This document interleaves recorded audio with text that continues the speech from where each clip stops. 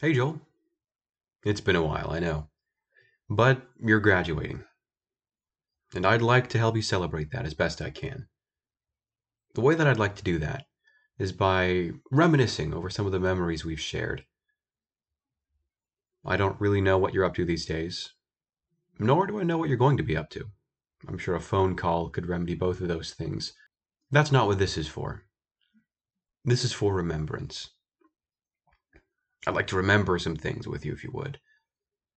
And in that memory, hopefully, we'll have somewhat of a view to the future. I don't know. We'll see where this goes. To me, you've always been a guy I can goof around with and talk to about pirates. I remember some of our earliest interactions were at those speech and debate tournaments where we had our respective piles of cubes that we'd bring and solve as fast as we could. Do you remember those days? Do you remember cubing? Do you remember when our biggest problems were F2L and OLL? Those were the days, man. Although parity is nothing to mess around with, I'll leave that behind if I can. Do you remember watching each other's speeches? Do you remember talking about speeches? Man, that's been a while. And do you remember trying to figure out how podcasts worked? Do you remember trying to figure out how this podcast would work? I don't remember how many iterations we went through, but it was a lot. But those were good days. Those were times when the world was a big, full place, where its boundaries were poorly defined, where anything we wanted to do we could set our minds to and accomplish. That was a different time, wasn't it? I remember the idea that we first came up with for the podcast. Reconceived. We're trying to take someone's ideas and change them. You have these preconceived notions. We'd like to reconceive them. We thought we were being so clever. But I still think that's a pretty clever title.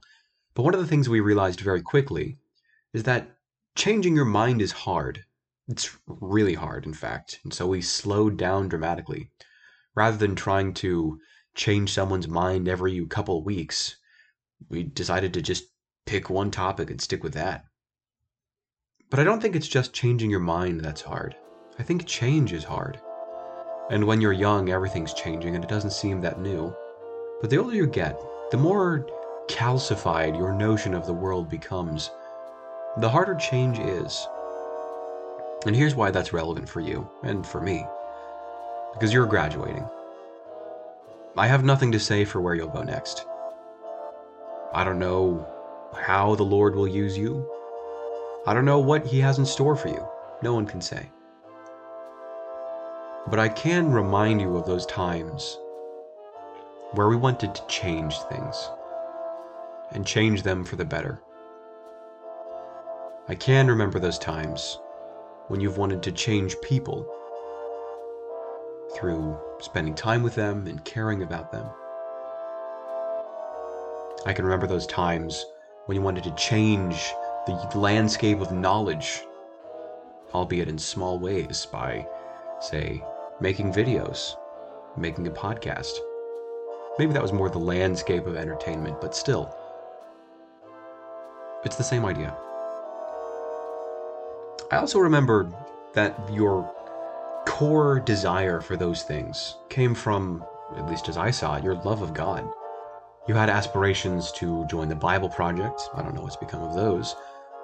But you did very well in apologetics. Your family has a history of caring for broken people and showing them the way of Christ, which I think is admirable, and I admonish you to keep that in view, regardless of what you end up doing.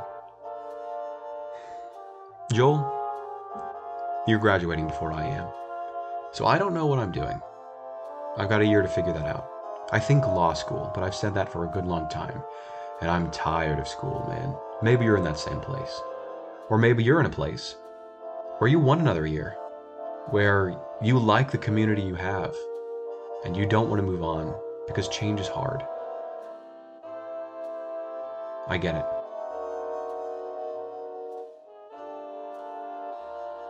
And there's not a whole lot I can say to that. Change is hard. But Godspeed to you.